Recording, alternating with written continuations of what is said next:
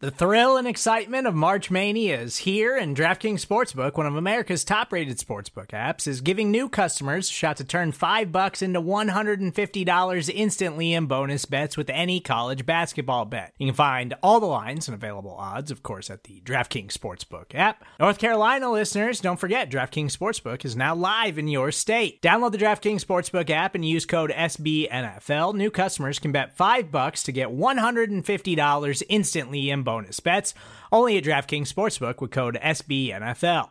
The crown is yours. Gambling problem? Call 1-800-GAMBLER, or in West Virginia, visit www.1800gambler.net. In New York, call 8778-HOPE-NY or text HOPE-NY. In Connecticut, help is available for problem gambling. Call 888-789-7777 or visit ccpg.org. Please play responsibly on behalf of Boot Hill Casino and Resort. 21 plus, age varies by jurisdiction. Void in Ontario. Bonus bets expire 168 hours after issuance. See dkng.com/bball for eligibility, deposit restrictions, terms, and responsible gaming resources.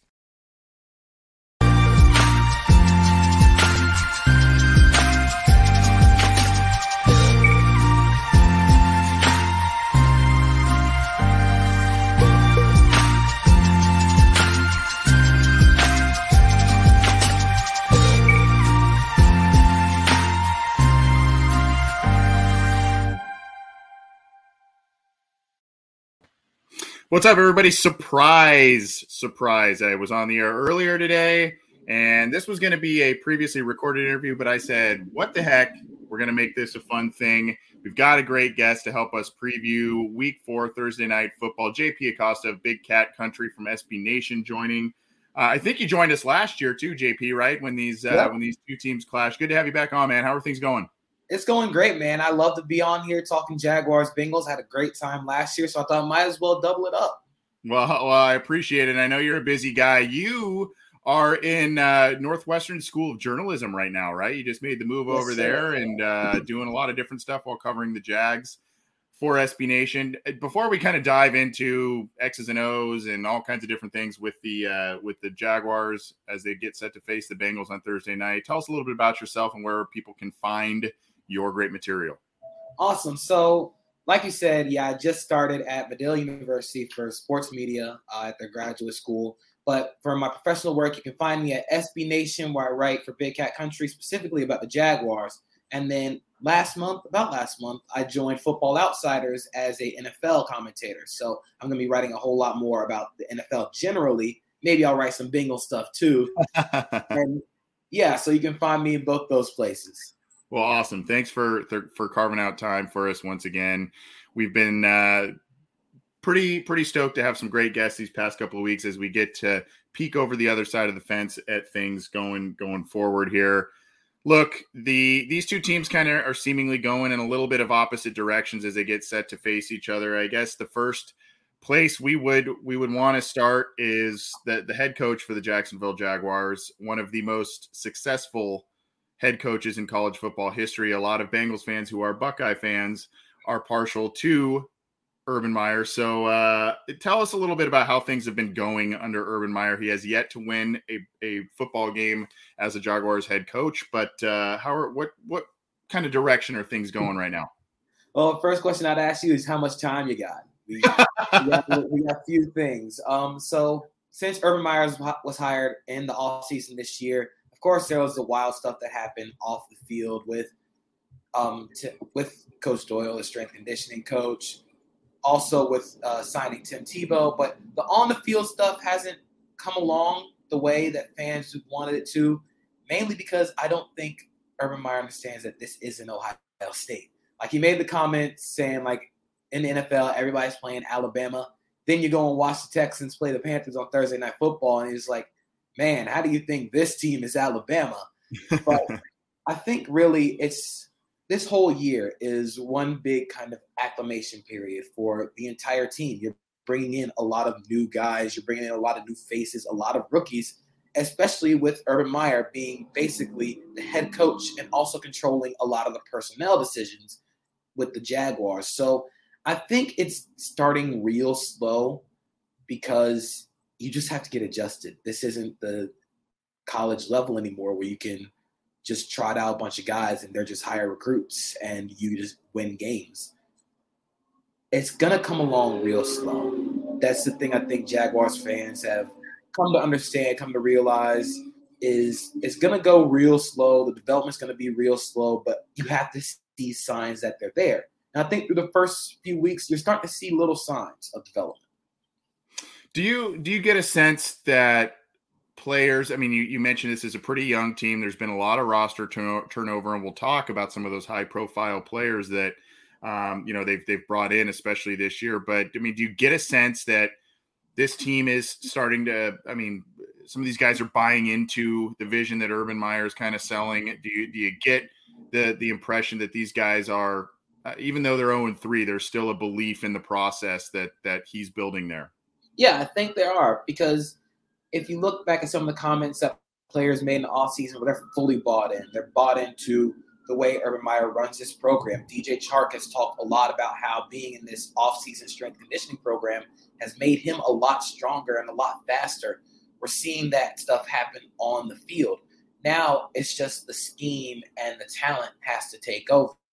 It hasn't happened yet, but you're starting to see little signs of things that are clicking, especially at the quarterback position, where Trevor Lawrence is starting to learn more about the NFL game. You're starting to see it click a little bit. So I think players are buying in. Now it's just all on execution. So you mentioned Trevor Lawrence. The Bengals get set to take on the Jaguars here on Thursday night. You've got the 2020 number 1 overall pick in Joe Burrow facing off against the 21 number 1 overall pick in Trevor Lawrence. Those two clashed in college in the national championship game. Two of the better quarterback prospects we've seen in a long time. And for my money, when I had seen Trevor Lawrence in college, he was one of the best prospects and surefire prospects in terms of NFL talent that I had seen. I think in the early part of the season, he had a game where there was like 3 touchdowns, 3 interceptions. And then, you've got some other mixed bag results here. What are you seeing from him? And is he looking every bit the part going forward here? I mean, I know it's a small sample size, but team in amid a turnover of their roster, is he looking every bit the part? So I think the high end stuff is there. Like, you're getting the crazy touchdowns. Like the touchdown pass he threw against the Cardinals was put right into a bucket. Not a lot of quarterbacks make that throw, regardless of if they're a rookie or not. But I do also think you're starting to see he's gonna test teams down the field. That's something that he's always done since he's been in college. He was aggressive throwing the ball down the field. I think he's learned the difference between college open and NFL open, because college open and NFL ain't open. That's right. The biggest thing. But I think you started to see in the Cardinals game, he wasn't trying to force things down the field. In the first 2 weeks of the season, he was forcing a lot of balls, trying to, if it was like 3rd and 10, he was going to get you 15. If it was 3rd and 15, he's going to try and get you 30.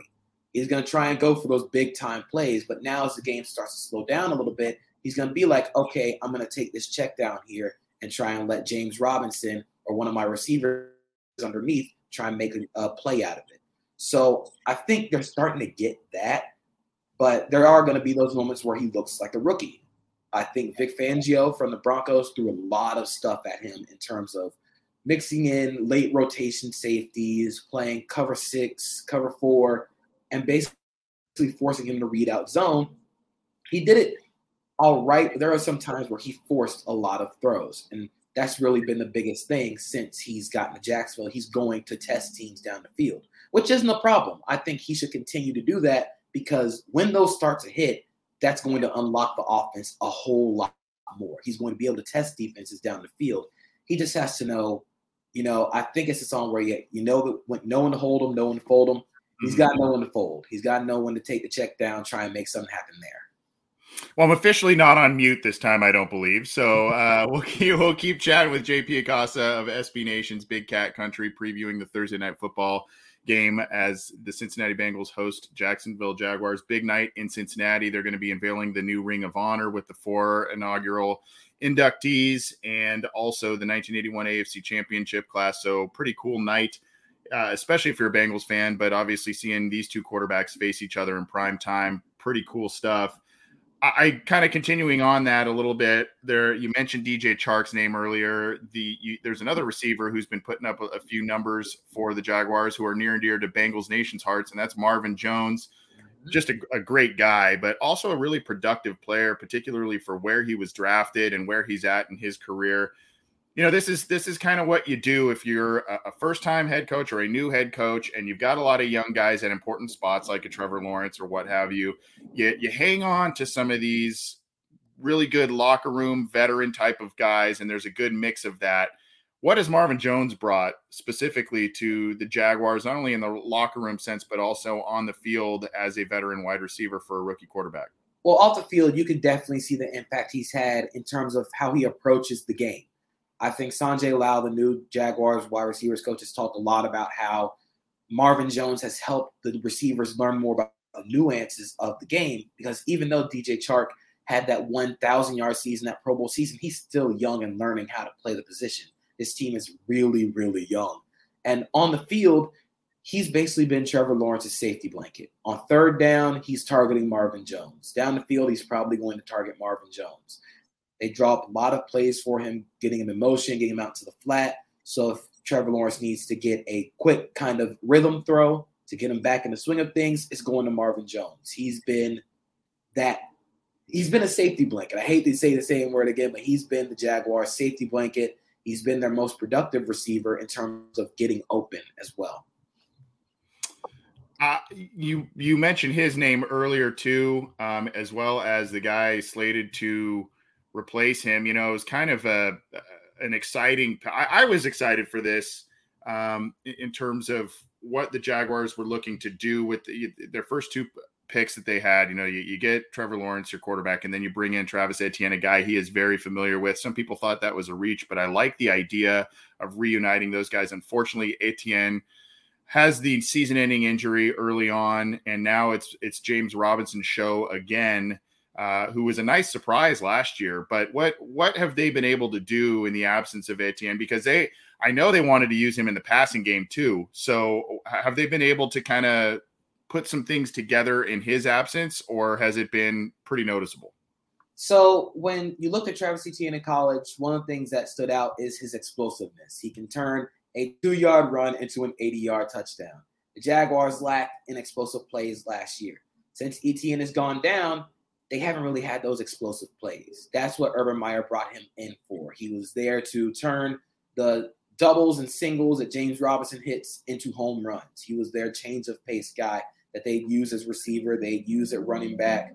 But now that he's not on the field, you can tell that the offense is missing some explosiveness. It's missing that spark that normal Urban Meyer offenses have. Like you think of at Florida, you think of Percy Harvin, Jeff Demps, Chris Rainey at Ohio State. You got Curtis Samuel. You think of those guys who can create and generate plays down the field. That's what Travis Etienne was going to do. I think James Robinson is wholly underused in the Jaguars offense right now. I think Darrell Bevell, the offensive coordinator, I think they're still trying to figure out where they want to go as a team offensively. I think a lot of that is due to having Trevor Lawrence split reps in the name of competition with Gardner Minshew, who's now in Philadelphia. You really couldn't see what you wanted to be on offense because you didn't have him running the ones all the time. So right now they're real pass happy, but the run game in its very limited points has worked really well. They're 15th in DVOA in the run compared to 30th in the passing game DVOA. So what they need to start doing is start to become more balanced. And I'm not saying like just run into a brick wall 3 times and punt, but if the run game is working really well, go ahead and use it. And I think we started to see that in the Cardinals game where they had a touchdown drive that was 7 runs and a pass, and they scored on a James Robinson touchdown. This offensive line has been much maligned, but I think they are a little better in the run game than they are in the passing game. Cam Robinson, for as much flack as he gets in the passing game, he moves people in the run game. I think A.J. Cann is good in the run game. Brandon Linder, very good in the run game. Andrew Norwell is starting to bounce back, but I think this team really is still trying to find its identity throughout the first few weeks of the season, where you see that they can run the ball. but it's all about if they want to. I think Trevor Lawrence has thrown the ball ever since that Texans game where he threw the ball 51 times, which is abnormally high for a first career start. He's thrown it 40 and 30 times. You want to get the run game involved. You want to get Trevor Lawrence out on the move with bootlegs, play actions, because he's really good at throwing on the move.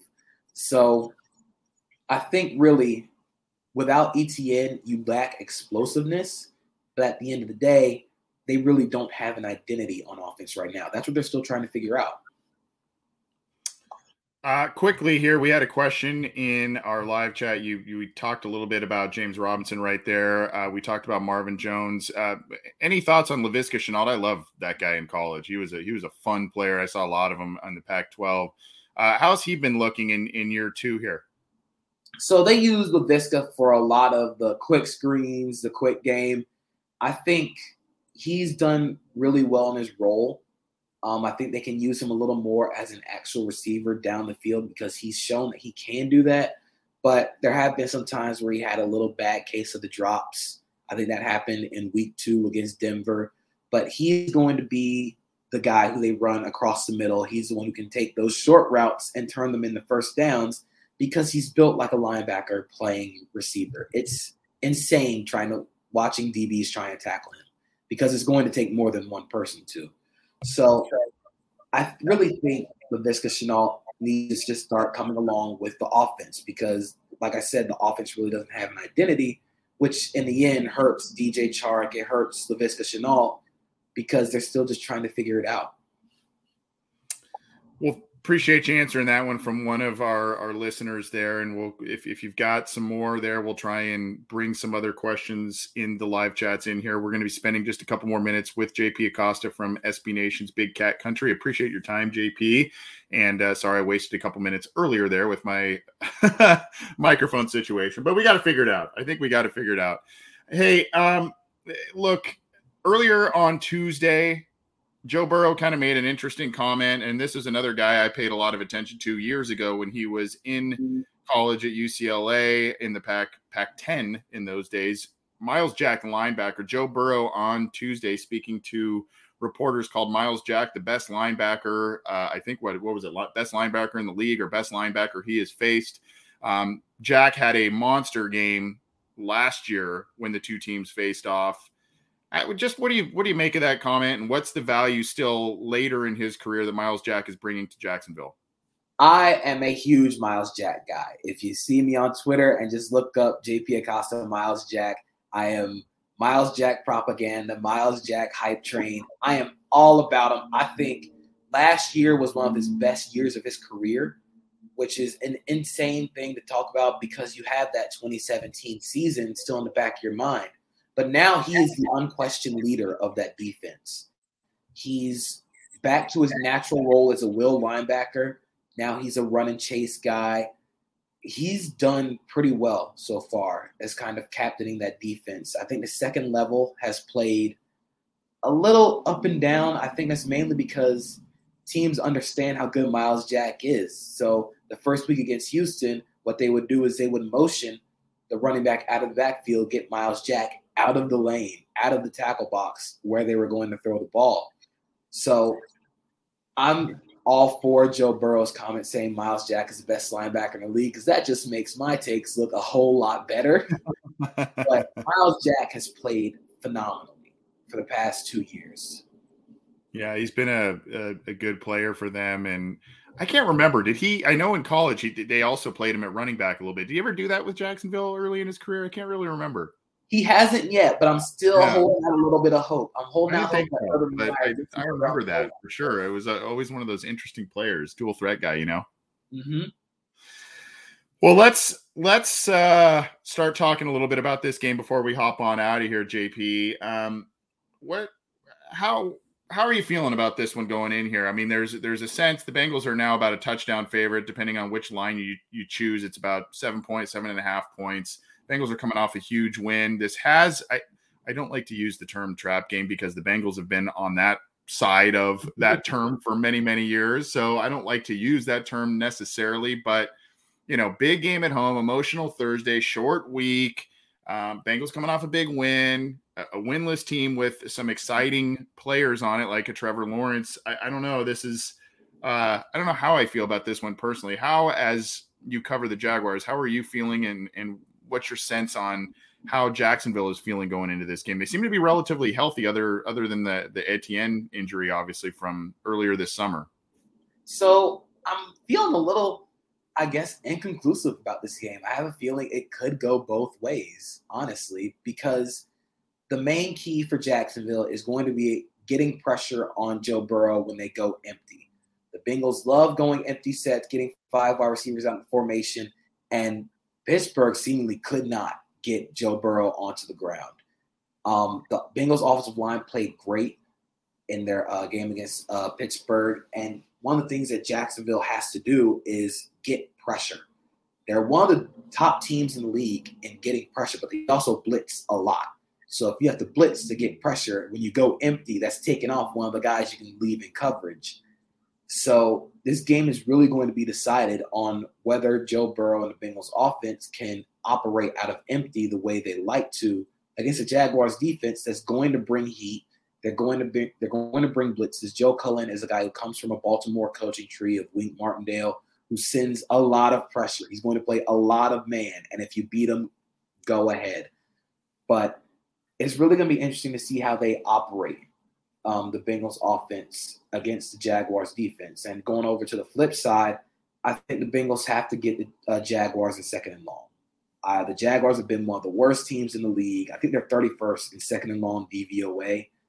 Get them in second and long and play different coverages to kind of mix up Trevor Lawrence's eyes. Because one of the things that he'll do is he'll force a ball in coverage on second and third and long. Like I said, if it's second and 10 or second and 15, he's going to try and go get you 20.